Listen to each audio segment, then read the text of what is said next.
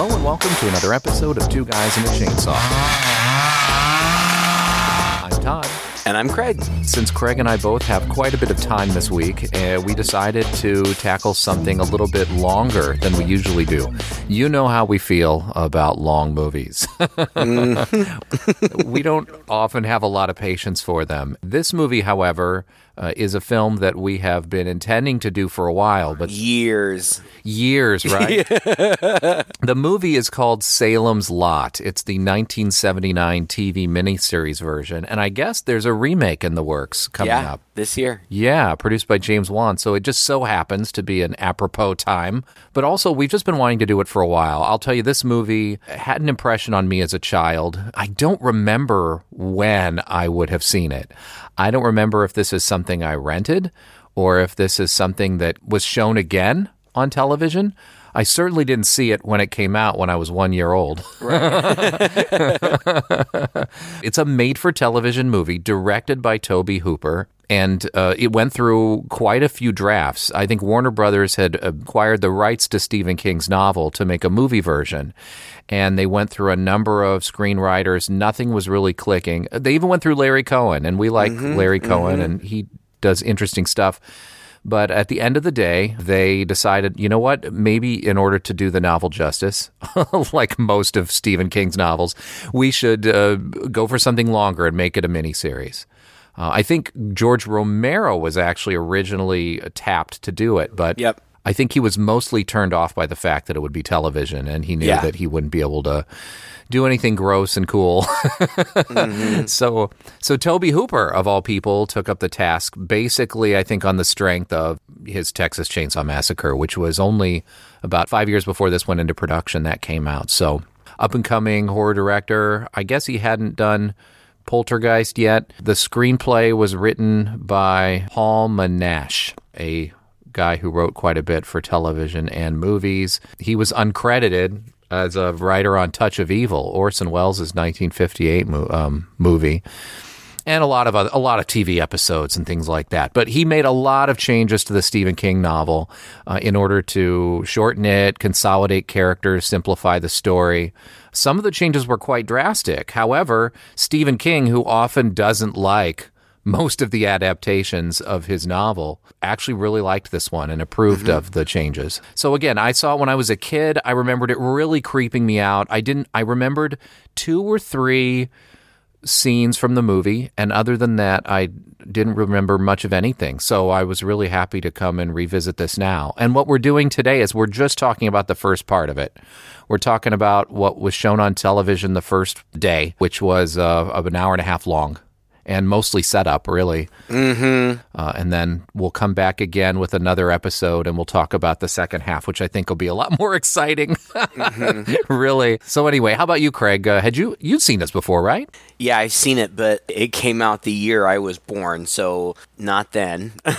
And I don't think that I saw it when I was a kid. I think that I rented this when I was in graduate school and watched it. There are multiple versions of the film. This is the first made-for-television miniseries adaptation of a Stephen King novel, and it's only the second film adaptation of a Stephen King novel, the first being Carrie, and then this was the second. This was also his second novel. I think I saw the movie at some point in graduate school. It really didn't make a big impression on me. There are the iconic scenes of child vampires floating outside of windows. I did remember that. I see that, when I'm looking at, like, iconic scenes and scary scene type lists and stuff. So it's been present in my mind. I also read the novel, and I think I read the novel even later than even after I saw the movie. Yeah, me too. And it's a good book. It is good. It's interesting. It's only King's second published novel. I don't know what else he was working on, but it was his second published novel, and it's different. It's quite different than his other books. First of all, I don't recall him ever writing another vampire novel. Now, I think vampires feature in the Dark Tower series a little bit. I remember reading a short story of his that was in the Dark Tower universe. I think that featured vampires or some kind of vampire, but he was inspired to write this novel when he assigned his class, because King was a teacher before he was a famous novelist. That's why teachers and writers feature so prominently as main characters in his books. He writes what he knows. Yeah. But he assigned his class Bram Stoker's Dracula, and that just got him thinking, what if Dracula came to America? That's kind of basically what the story is. There is a central vampire, Kurt Barlow, whose role is dramatically diminished in this film. In the novel, the Barlow character is a central character, and he's portrayed very differently. First of all, the novel is written very much like Dracula. I think it's at least in part in epistolary form, so through a series of letters and journal entries and if I remember, it's been a super long time. I don't remember it very well because it has been a long time for me too, but it does also kind of jump around a little bit in time, right? Well, yes, and there's far more focus, which, this is typical of Stephen King. He's one of my favorite authors, but a lot of his novels are epic. This I think is like a 400-page novel, and that's super long. Yeah, well, I mean that's fairly typical of him. Some of his novels are significantly longer than that, but there are lots of things going on. There's a big cast of characters in both the novel and the movie, but especially the novel, and there's lots of backstory. A lot of the novel and a lot of this movie focus around this house. Do you remember what the name of the house is? It's the Marsden House, yeah. Yeah, the Marsden House. And in the book, there's a lot of backstory, a lot of history about this house. And it's suggested in the movie that this house has been the center of a lot of really dark and terrible things, and characters speculate that maybe there's something about this house that draws evil people to it, because lots of bad things have happened here. There is a story of a guy named Hubie Marsden who, potentially maybe abducted and killed a lot of young boys in the area, and I think his wife or mother killed herself, and all of that is explored a lot more in the novel. And of course, even if you are condensing a Stephen King novel to 3 hours, you're still going to have to cut out a lot of stuff. Mm-hmm. So that's one of the things that was a big change. Another thing that's a big change is the portrayal of the head vampire. In the novel, Barlow, the vampire, is very much like Dracula. He's suave, he's genteel, he can appear as both a young man and like an elderly aristocrat, and he appears, heavily in the novel.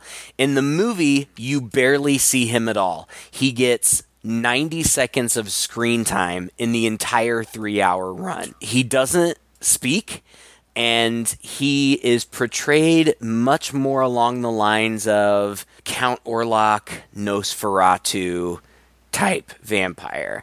He's blue, he's got, really, really prominent fangs, he's bat-like in appearance, and he just pops up every once in a while, and if I remember correctly, not even until the second movie, or the second part. Is he even in this first part? No, his hand is in this first part. I went ahead and watched the whole thing, so I'm ahead of the game.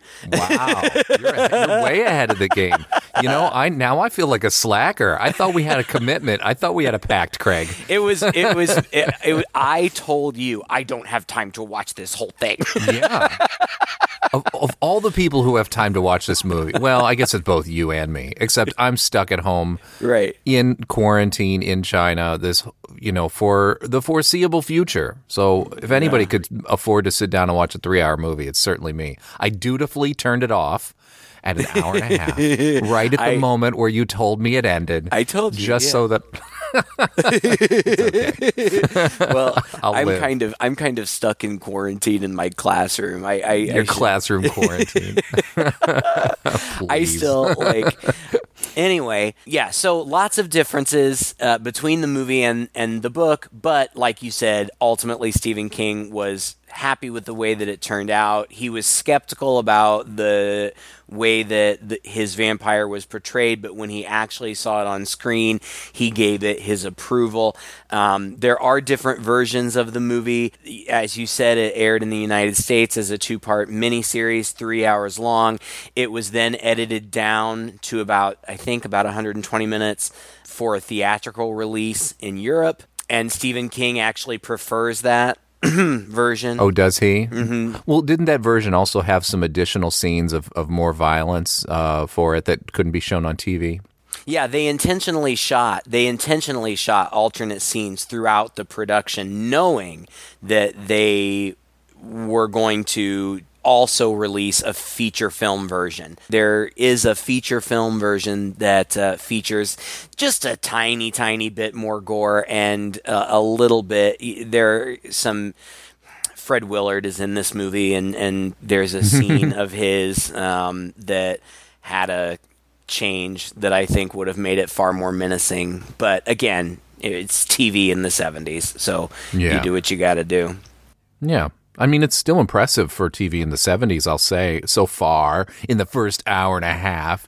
I mean, some of the... The second half is better, by the way. Oh, okay, good. Well, I mean, the thing about it is, and I think probably, it was a different time. We've already talked about how films were a little different then, too, and there was more time for exposition, and there was just a different style. And also, television. A TV movie was an event. A miniseries is a huge event. Yeah. And then a miniseries, based on a well-known property with a well-known author or something like that is basically must-see TV, and it's only going to come on once. So your audience is probably going to sit through it just so they can talk about it the next day with their friends, even if they're not initially captivated by it.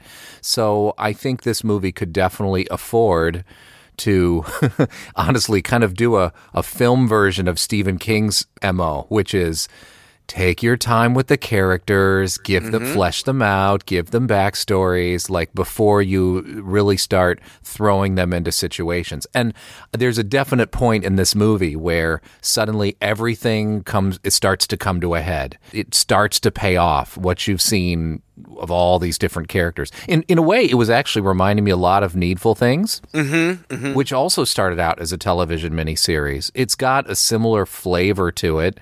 I think wasn't Salem's Lot the first book that he did that was set in Castle Rock, his sort of fictional universe where Castle Rock, Maine. It's set in Salem's Lot. I don't remember if Castle Rock is mentioned. Castle Rock's near. He mentions. I think. It's mentioned. It's definitely nearby. Yeah, and Bangor is also mentioned in there, and obviously Salem's Lot. But this movie, much like his Castle Rock novels, sets up a whole town full of people. Yeah. And all of their relationships. And there's more to the story than just the horror at hand. There is jealousy and revenge and intrigue between people in the town and unfinished business. And that all gets in the way also of the main story, which makes his novels feel more real. And I like that about them. These people are not just people that exist to service this plot, but these people have had interesting lives and have their own plots, that they're living, and then something gets thrown in there. which brings everything to a head. And so I like that about his writing, even though a lot of times I don't have the patience for it. Well, you know, he has his critics. He is kind of long-winded. I never find him boring. I'm intrigued. Novels like Salem's Lot and like Needful Things and some of his other novels work well in a miniseries form because there are so many characters, and these characters have their own compelling story. Everything is interwoven and comes back together at some point, but like you said, you're focusing on a whole town. The same thing is true of Needful Things, which was also, I think, a miniseries initially, starring Bonnie Bedelia, who is also in this movie. Oh, that's right. There have been a couple of others, I think. Well, one other that I remember. Tommyknockers. I read Tommyknockers was one of the first Stephen King novels that I read, and I read it in 7th grade, and I was far too young to be reading that. That's about when I read it too, actually. I swear to you, I was 7th or 8th grade. Yeah. I loved it, but I think part of the reason I loved it because it was all the sex and intrigue. Well, you know, there's a lot of sex in that book, and I'll tell you another thing. It's a pretty bleak book, and the other thing about it is it was probably to date in the 7th grade when I went on kind of a Stephen King reading rampage. It was the book I could put down. I got about halfway through it, and I never picked it back up until, I don't know, like 2 months later. And then I would read 5 or 6 more chapters, and then I would put it down. And getting through the book finally was a bit of a slog for me. I don't know if I would have that same problem now as an adult. Who knows? Yeah, I haven't read it since 7th grade, so I have no idea. I remember seeing the miniseries. I don't remember that much about it. I do remember, obviously, it truncated a lot from the novel. Needful Things is something that I read not long before we did the movie, so just a couple years ago. I read Needful Things, and I really enjoyed it. And it was very similarly long and very similarly, but there was the main character who comes to town who's starting to create mischief comes in at the beginning, and he kind of starts creating mischief and owns a curiosity shop. I mean, there are lots. Very parallel to the Salem's Lot. Well, all of the ones that you just mentioned, and It, which of course is a classic TV miniseries from our childhood. All of those movies, I think, work really well in miniseries form because they are all about events that affect an entire community of a whole town. So everybody can relate to something about this. Yeah, and these were big deals, big deals, events when we were kids, and you just don't see it anymore, because cable television just isn't what it was once. Well, network television, right? Yeah, it's on its way out. But I have a feeling that we'll probably start seeing, either remakes or original content based on Stephen King's work in long form, in the form of limited series, because those are very popular right now, and I'm glad. I love them. We all love them, right? So I have a feeling we'll be seeing them again. I mean, think about it, Craig. I think we might get some comments. Like, here we are. We complain about something being too long, but we, of course, love these limited series. Breaking Bad, how many hours did I sink into that movie? And I absolutely loved it. I guess it's just maybe we're trained different,ly. And also, it's episodic, right? Like, you can stop it. You can. Each one ends on a cliffhanger, ends with some sort of resolution within the episode, right? Yeah. Whereas long movies, just like, you've got to sit through the whole thing. You can't. It's stopping. It's awkward. Yeah, I saw a meme somewhere that was like, do you want to watch a 10-hour movie? No. Are you crazy? Well, what if we broke it up into 1-hour segments that then you could just watch in succession all at one time? Okay, sign me up. I'm going to binge watch it on Netflix, right? Well, It is not too far removed from this era. I mean, it's maybe 10 years, it's at least 10 years later, but the story and the miniseries are almost two self-contained stories. Yeah. Right? The first half of it, when it finishes, the kids think they fought the evil. The second half of it is the kids as adults who are coming back because they didn't quite finish the job. And that's how the novel is, and that Kind worked of. well for a 2-part miniseries. This one, though, it just stops in the middle of the story, basically. Right. And it Yeah. really just stops when things start getting good. I mean, Yeah. this movie is a lot of setup, and I didn't find it boring. You know, I was interested in getting to know the characters, and I knew, like I could tell, all right, it's setting everything up.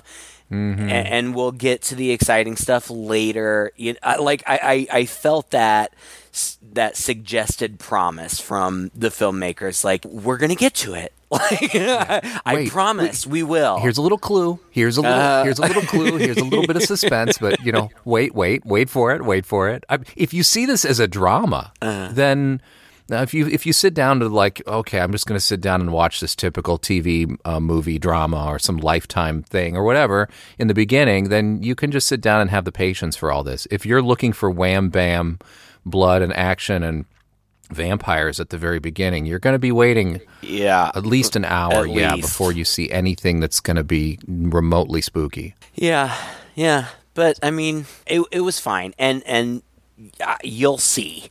The second part of the movie is much more action heavy. There's a lot. It moves more quickly. There's a lot going on.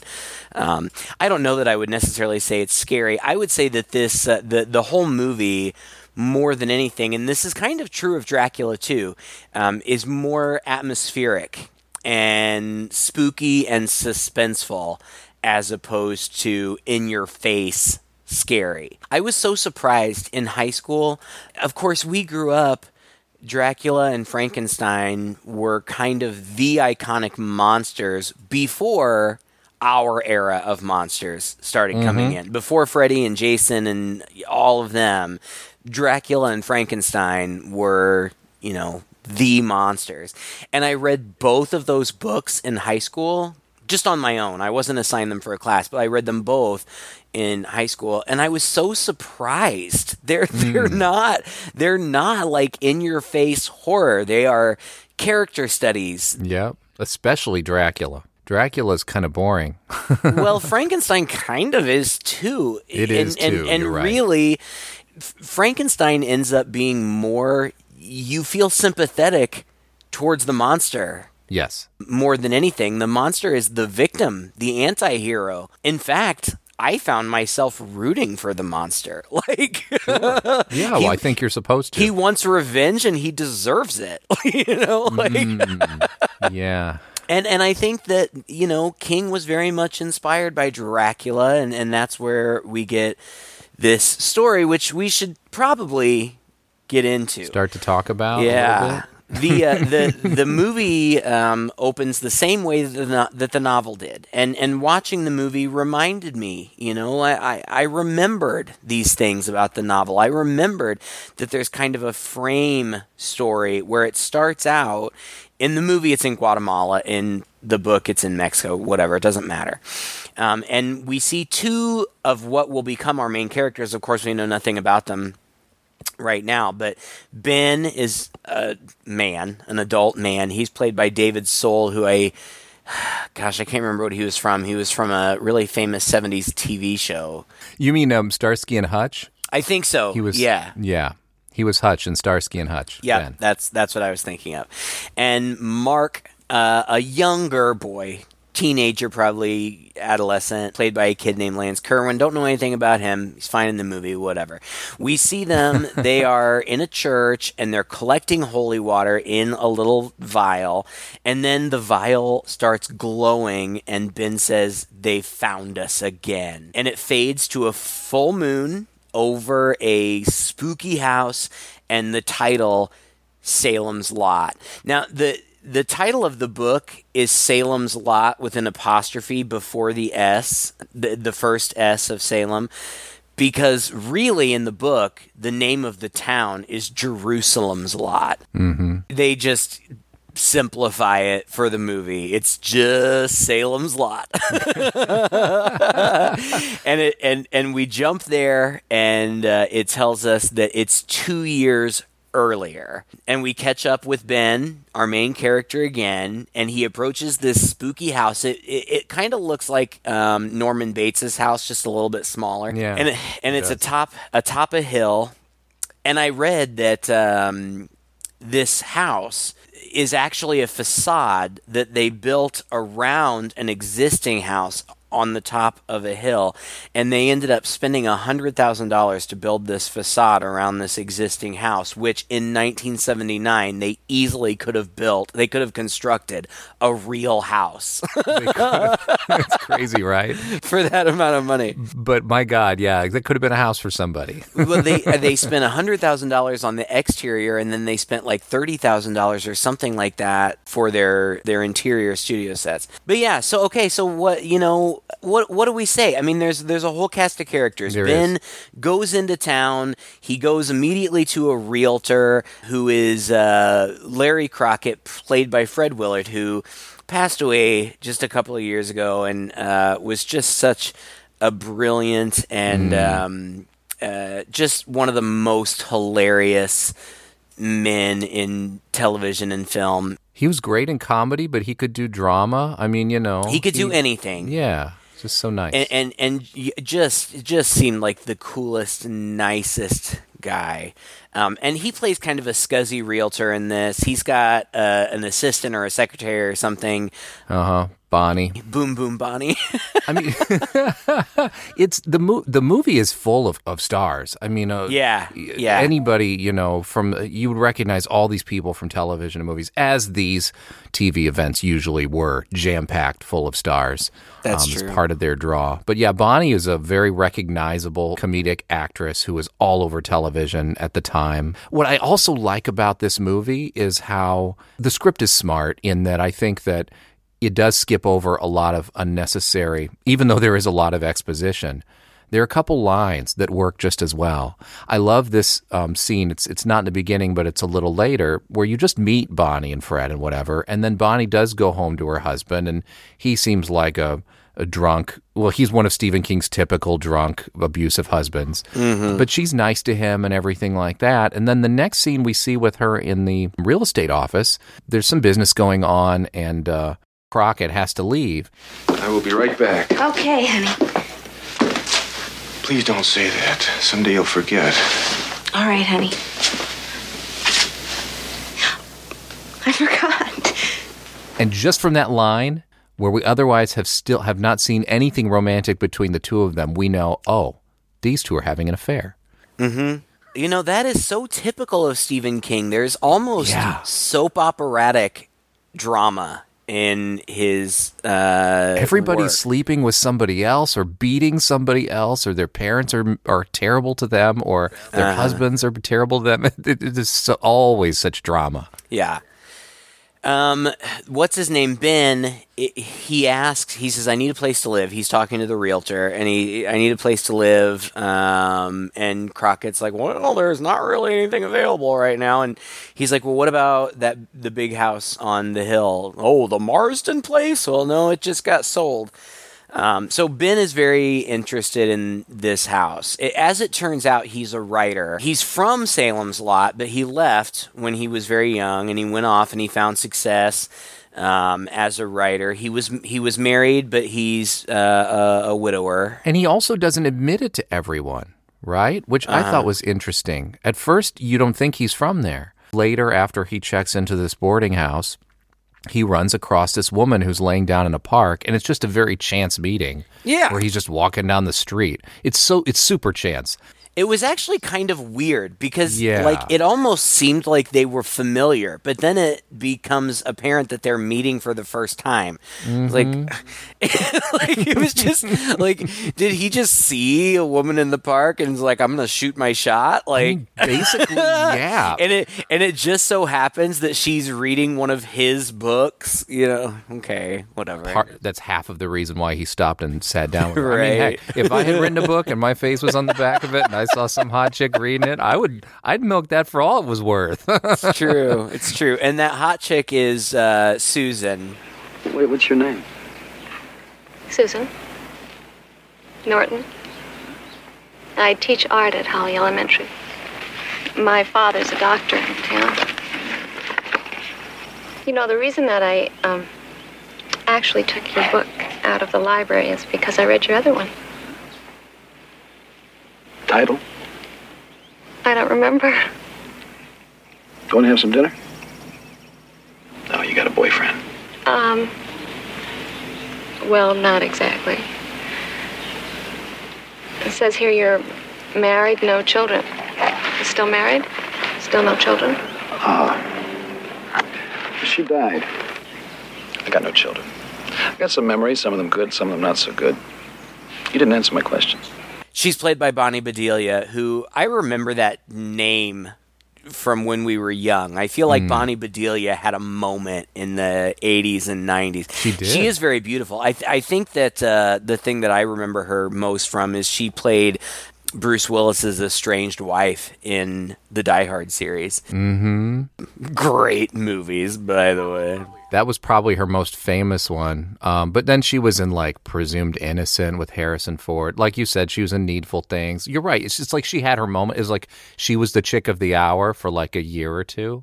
Right? Where like this is the wife of the action star, or this is the love interest of the action star, or something like that, right? Yeah. I mean, she's still been working since then. It's just like a lot of different random stuff. And I like her. She's pretty and she's charming, and she's fine. She doesn't play as much a role in the movie as she does in the book. She's more just kind of the love interest who's around for most of the movie. She has a little bit more to do in the second half, but not much. But anyway, okay, so then that connection is made. She's a teacher. She asks him, "Are you from around here?" And he says no. Like he lies to her and tells her that he's not. So it's a little confusing at first. It's not till later, as things kind of unfold, that he meets up with old friends, that you realize, oh no, this guy actually does have a history in the town, and you kind of wonder, why didn't he tell this chick he was interested in about it? I don't know. I'm still not sure I know. No, I don't think that there's any good reason for him to conceal that. I don't know either. Maybe there's something in the book. I don't know. Maybe. But so they meet, whatever. He's still creeping like at the Marsden place, and the people who bought the Marsden place are these two men who are business partners. There was one point where, okay, so the guy who's there, who's setting stuff up, they've bought the house, and they also bought, I think, what the realtor said had been like a doctor's office or something, but they've converted it to an antique store. Mm-hmm. But there's only one of them there so far, and his name is Stryker. Straker, actually, but yeah. Close enough. Yeah, it's so close to the Curtains guy, right? Remember Stryker from Curtains? Yes, of course I do. How could I forget? But he's there, and he's getting every set up, and he is like this typical late middle-aged, like probably 50s, kind of gentleman type, tightly wound British gentleman, right? He wears a hat and a suit everywhere he goes. Always, like he's always just dressed, to the nines. And he tells the sheriff, the constable, because this is a small town, apparently. I don't understand the constable bit. I thought constables were only in England. I never once in the U.S. heard anybody refer to anybody else as a constable. I don't know. It's New England. Maybe they're fancy. I don't know. Fair enough. My partner's full name is Kurt Barlow. Kurt with a K. We've been working together in London and Hamburg. This is our retirement. Modest, comfortable. We're hoping to build a reputation for ourselves in this area, perhaps throughout New England. Do you think that's possible, Constable? Anything's possible. How do you like that old house? Needs work, but we have time. I was kind of almost getting kind of like a we're a couple vibe. But, I was too. But, I mean, two older middle-aged gentlemen moved to a small New England town to open an antique store. I mean, come on. That is transparent as hell right there. Is it implied in the book? I don't remember. I have no idea. I don't remember at all. What I do know is that, as it turns out, basically Straker is Barlow's familiar. You know, he's his human associate that lays the groundwork, takes care of things as necessary in the human world. He keeps talking about how, you know, they're going to open the store as soon as Barlow arrives, but every time anybody asks him when Barlow's going to show up, he's like, I don't know. You know, he's someday. on his way. And when he gets here, you're going to love him, and he's going to love you. You're just going to love him, and he's going to love you. But, you know, what you mentioned, it's very similar to Fright Night, and Fright Night was apparently this movie was cited as a inspiration for Fright Night. Well, there's a similar character in Dracula too. It's Renfield. Yeah, but he's kind of different though. Right? Different. He's crazy. Yeah. Well, and we can't forget to mention that Straker is played by James Mason, who's just a veteran of the silver screen, particularly in the 40s and 50s. He was Captain Nemo in 20,000 Leagues Under the Sea. He was in North by Northwest. You know, he's the lead in Journey to the Center of the Earth. I mean, this guy, you know, by this time is a legend of film. And I guess he jumped at the chance to play this role, which was rather different from roles he'd played in the past, just sort of a personification of evil role. And he died not long after this, actually. I think he died just a few years after this movie came out. Oh, I didn't know that, but he's quite good. As far as acting is concerned, he's probably the most talented of the bunch. That's not to say that anybody else is bad. You know, it does. I have to say, I was a little bit surprised. You know, I really like Tobe Hooper. You know, of course, Texas Chainsaw is a classic. I know we've debated, you know, what really was going on behind the scenes of Poltergeist, but I love Poltergeist. And Tobe Hooper's done some other, you know, really interesting movies like Funhouse and some other really cool stuff. This just doesn't really seem like there's anything special. Yeah. You know, like it doesn't Where's feel his signature like, in this movie, right? Right, like, oh yeah, man, it's classic Tobe Hooper. No, I mean, it kind of feels like it'd be anybody. Really? Even in the second half, huh? Yeah. Yeah, I mean, and I'm sure that much of that has to do with the limitations of television. You know, the movie does have a rating. It's rated PG, and rightfully so, because there's next to no violence or gore. Everything is implied. And basically, you know, God, there's a whole cast of characters. There's stuff going on, but not much, really. No, you're right. It's set up. It's like you said. It's almost purely set up, connected by this small thread of this new guy in town setting up an antique dealership. This guy Ben, who's clearly, for reasons we don't quite know yet, intrigued by the house and by him. It seems like this is his purpose for coming, because it's like his first stop when he's there, and he looks over at the house from across the suite and sweats coming from his brow and everything like that. He clearly has some kind of history with this house once we finally learn that he used to live in this town. You know, it's just a bunch of business, right? This guy's got to get a bunch of antiques picked up from the dock. And so, you know, Straker... Supposedly. Yeah. So Straker gets the Larry, the realtor, to arrange it, because he's arranging everything for him. And Larry talks to the guy in town who's the shipper dude, who happens to be the husband of Bonnie, and he talks to the caretaker because he needs hands to lift all the stuff and bring it into the truck, and it turns out he's really not even planning to do it himself. No, it's a setup. Can you find anybody else? And the other dude he finds is this guy named Ned, who's like basically been stalking Susan as like a sort of a jilted former lover who's obsessed with her. And he creeps at her from across the way. And so it's like we learn about all these little relationships. But at the end of the day, the only thing that happens in this first half is these guys get in this truck and they go across town to the dock to pick up this giant crate.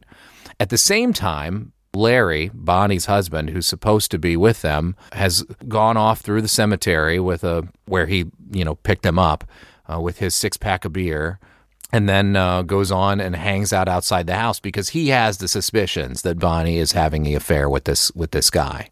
And I feel like this is the point at which everything's starting to come to a head. Yeah. Now that everything's kind of been laid out. There's another scene where Ben meets up with his old high school teacher, and they talk about, it's just an exposition to talk a little bit more about the history of the town. And the house. And it turns out that Ben, I guess there was some killing. There's been people who have taken the house who turned out to kill their families and then gone insane. I went up there once.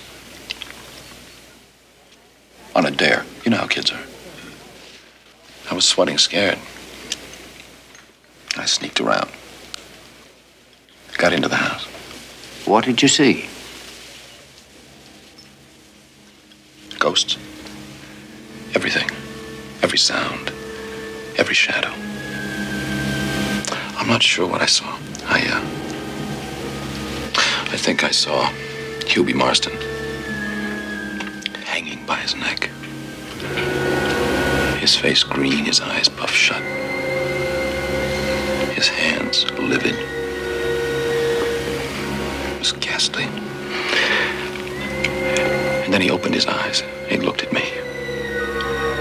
He looked at me. And I took off. And I ran as fast as I could. I've never forgotten that. There was something. A feeling of... Jason, do you believe a thing can be inherently evil? I don't think that he literally saw the man hanging. I think what he's suggesting is like he saw the ghost of the guy. And it's haunted him ever since, and he really just has in his mind that maybe the house is evil and that it draws evil people to it. So he's very, very curious about Straker and Barlow. What are they up to? At the same time, he's a little bit curious as to why he feels so drawn to it. And at some point, he says that he thinks that maybe his arrival was a catalyst for the strange things that are beginning to happen in town. Mm-hmm. The strange things are, well, first of all, there's a scene where Cully, Bonnie's husband, catches her in her affair and, points a shotgun at both her and Crockett. And this was one of the scenes that was altered because he takes Crockett into the living room, Fred Willard in silk red boxer shorts. Right. Adorable. This is exactly how you would dress in a TV movie if you're having an affair. He bursts in, he hears noises from the bedroom, he bursts in, they're both just sitting up in bed smooching. Yeah. Each of them have on very not revealing, but silk underpants. So he takes him out to the living room and he points a shotgun at his head and he makes him hold the barrel. I mean, it's, he's threatening him. That was he's pretty intense, intimidating actually. him. It is intense. It's more intense. Apparently there is a version. Now, I don't know if this is a version that was ever released. People online claim to have seen it, but what I've read about the versions that you can get your hand on, it's not there. In what we saw, he forces him to hold the barrel of the shotgun right up to his face, which is intimidating enough. But apparently they shot a take where he forced Fred Willard to put the shotgun in his mouth. And that, aside from the sexual implications, it's just so brutal, intimate and intrusive and brutal and scary. And I kind of wish that it was in there. I just feel like it would have amped up the intensity of the scene. But whatever. But he lets him go. But as soon as Fred Willard runs out of the house, we just see him confronted by a dark figure. And because this is a made-for-TV movie, the commercial breaks are clear. Like, you can totally tell when it's going to commercial. By nature of the format, this happens a lot. Like, something very creepy happens, cut to black. So you don't know exactly what happens. Yeah. But the next time we see him, he has been placed in a car near the lake, still in his shorts, and he's dead. And Ben and Susan, who've been smooching at the lake, find him. And then people start dying. He dies.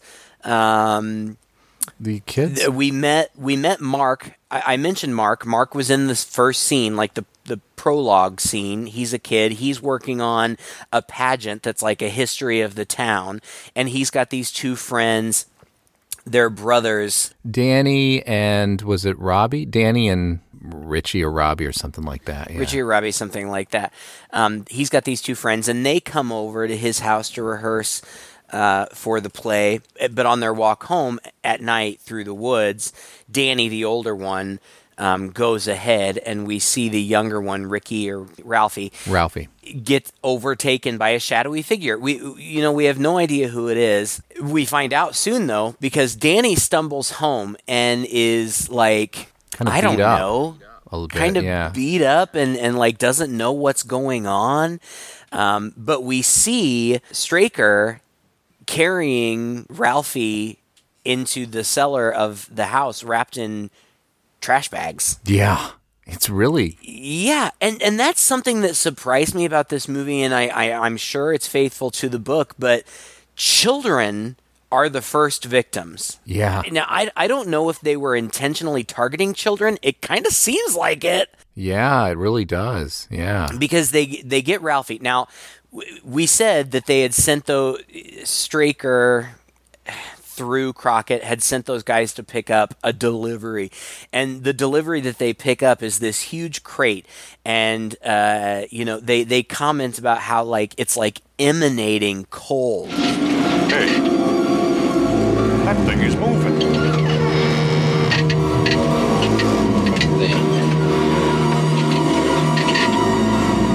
The road. Stop the truck. We should open the thing up. I can't do that. Something's wrong. It's getting cold in here. Let's just get it delivered. I want to open it. Come on. And it makes them very uncomfortable and very unnerved, but they deliver it nonetheless. They kind of hear something, or like it moves around, so they're so freaked out that they don't even finish. They're supposed to like lock it up and whatever. They don't even do that. They just get the heck out of there. Yeah. And when Straker comes home with the little boy's body, it's obvious that the crate has been bust out of. Something from the inside is bust out of it. And then the iconic scene of the movie is when little Ralphie shows up floating, full vampire makeup, in this fog outside his brother Danny's window. It's straight out of, almost. The idea, anyway, is just straight out of, Horror of Dracula. I mean, he's got this full-on door in his bedroom that leads straight outside, and it's all window. Yeah. And just this fog appears behind it. And I thought this scene was so effective. This is one of the two. It looks great. Oh, and it's spooky as hell. It's one of the two scenes I do remember from a kid.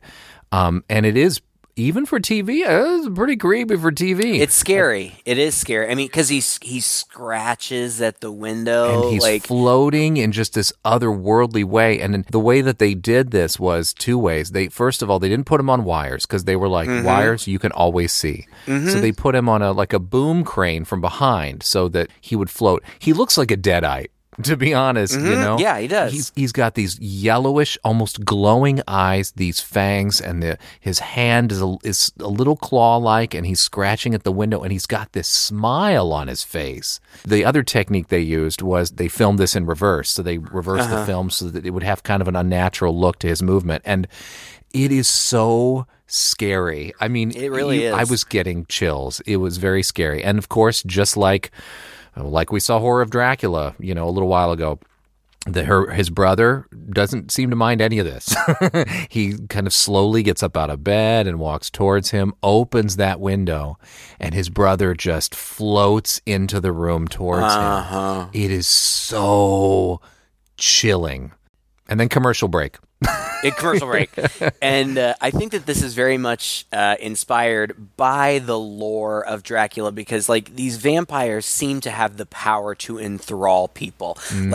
If you look into their eyes, you will become entranced and you'll kind of submit to their will. And later, I don't remember if it's in this part or the second part, but characters figure this out. So don't look them in the eyes. also just, the vampire look reminded me a lot of The Lost Boys. It's a very classic vampire look. It looks really good. It's very scary. The eyes, right? Yeah. Oof. And just the fact that it's a kid, I think that there's just something very unnerving about that. And he's a small kid. I mean, in real life, he was only a few months younger than the kid who played his older brother, but he was significantly smaller. And that there's just something spooky about that. Plus the fact that they're brothers, and so without even the whole thrall thing, your missing brother shows up. Well, they're floating and they look scary, but I can see the inclination, right, to let him in. So he does, and then Danny starts acting weird. Susan's dad is the town doctor. He examines Danny. He says, it's really weird. I can't really diagnose anything. The closest I can come to is he seems like severely anemic, which makes sense. Strange things are beginning to happen, and it all kind of culminates at Danny's funeral because he dies. They put him in the hospital, and his brother visits him again, and after that second visit, he dies. The second visit's almost creepier than the first. I mean, it's almost the same thing, so you're like, okay, we've seen this before, and as he floats into the hospital room, he's smiling, and then lifts up and sort of towers over him for a moment. Yeah. He's looking down at him, and he just seems like adult. He seems otherworldly. It was a 1-2 punch for me. First scene was number one. This scene was number two. I thought these were the two creepiest. I'm looking forward to the second half because I remember one more creepy scene from the second half. But this, my God, scary. I mean, the whole vampire thing is very intimate, and I feel like in this scene that played very well. Like, yes. Danny just stands there and submits as his younger brother hovers over him, clearly in a position of power. Mm-hmm. And eventually Danny just turns his head to one side, and his brother comes in very slow and deliberate, almost sensually, and begins to bites him and begins to suck his blood. And then commercial. And then we pick up at Danny's funeral, which is during the day. They have the funeral. The mom faints from grief. The last thing that happens is we see, I think his name's Mike. It doesn't matter. He works at the cemetery. He's like the groundskeeper at the cemetery. He was one of the guys that picked up the delivery. He is burying Danny, and he's alone. And then all of a sudden, the wind starts to blow really powerfully, and clouds cover the sun, and it seems like the sun must be setting. And it almost seems as though somehow Mike becomes entranced. Mm-hmm. He stands kind of dully at the foot of the grave and just looks into it for a long time. Yeah. And then jumps down in there, sweeps the dirt off of it, and opens it. And Danny is in there, eyes wide open and glowing. Not moving, but eyes wide open and glowing. And they just look at each other for a minute until then Danny jumps up and bites him. And that's it. That's the end, right? Yep, that's it. That's the end of the first half, the first episode. That's as far as I got, Craig. That's as far. But it's exciting. It's an exciting cliffhanger because now we know. Now shit is going to get real. It took us an hour and a half to get there, but now we know. But it does get exciting, and the stakes get very, very high. Not just for our main characters, but for the whole town. And I remember that about the book, and it's true of the movie too. And I really like that. This isn't an isolated thing. This is something that is going to impact the entire community, and it's going to happen fast. Like needful things, really. It's fun. I'm excited for you. The second half is a fun watch. In fact, I stayed at work late to finish it. Wow. You worked late? Is that what you're saying, Craig? You worked late to finish it? I mean, you could technically say that. Let's go with that. Yeah. Well, I'm looking forward to seeing the second half and finally being able to, draw some big conclusions about the whole movie. Yeah, it's fun, and I look forward to talking to you about it. And I feel like we can give more evaluation once we've seen the movie in its entirety. First half, good, reasonable setup. I really wasn't bored, even though it's not super, super exciting. I think it's a nice setup for part 2. Well, much like the first half of this mini-series, we're going to end you on a cliffhanger. Please stay tuned for part 2 of our review of Salem's Lot, coming to you very soon. Until then, you can check out our past episodes at our website, twoguys.red40net.com. You can find us online and chat with us just by Googling Two Guys and a Chainsaw podcast, where you can find our webpage to leave us a comment, our Twitter feed to send us a little tweet, or we also have a Facebook page, and you can find us there as well. We also have a Patreon going on right now if you'd like to support us. Patreon.com/Chainsaw Podcast gets you a whole bunch of nifty little features, as well as mini-sodes that we're putting out at least a couple a month. And we also thank our patrons as well, those who are supporting us and allowing us to do some more things with this podcast. Until next time, I'm Todd. And I'm Craig. With Two Guys and a Chainsaw.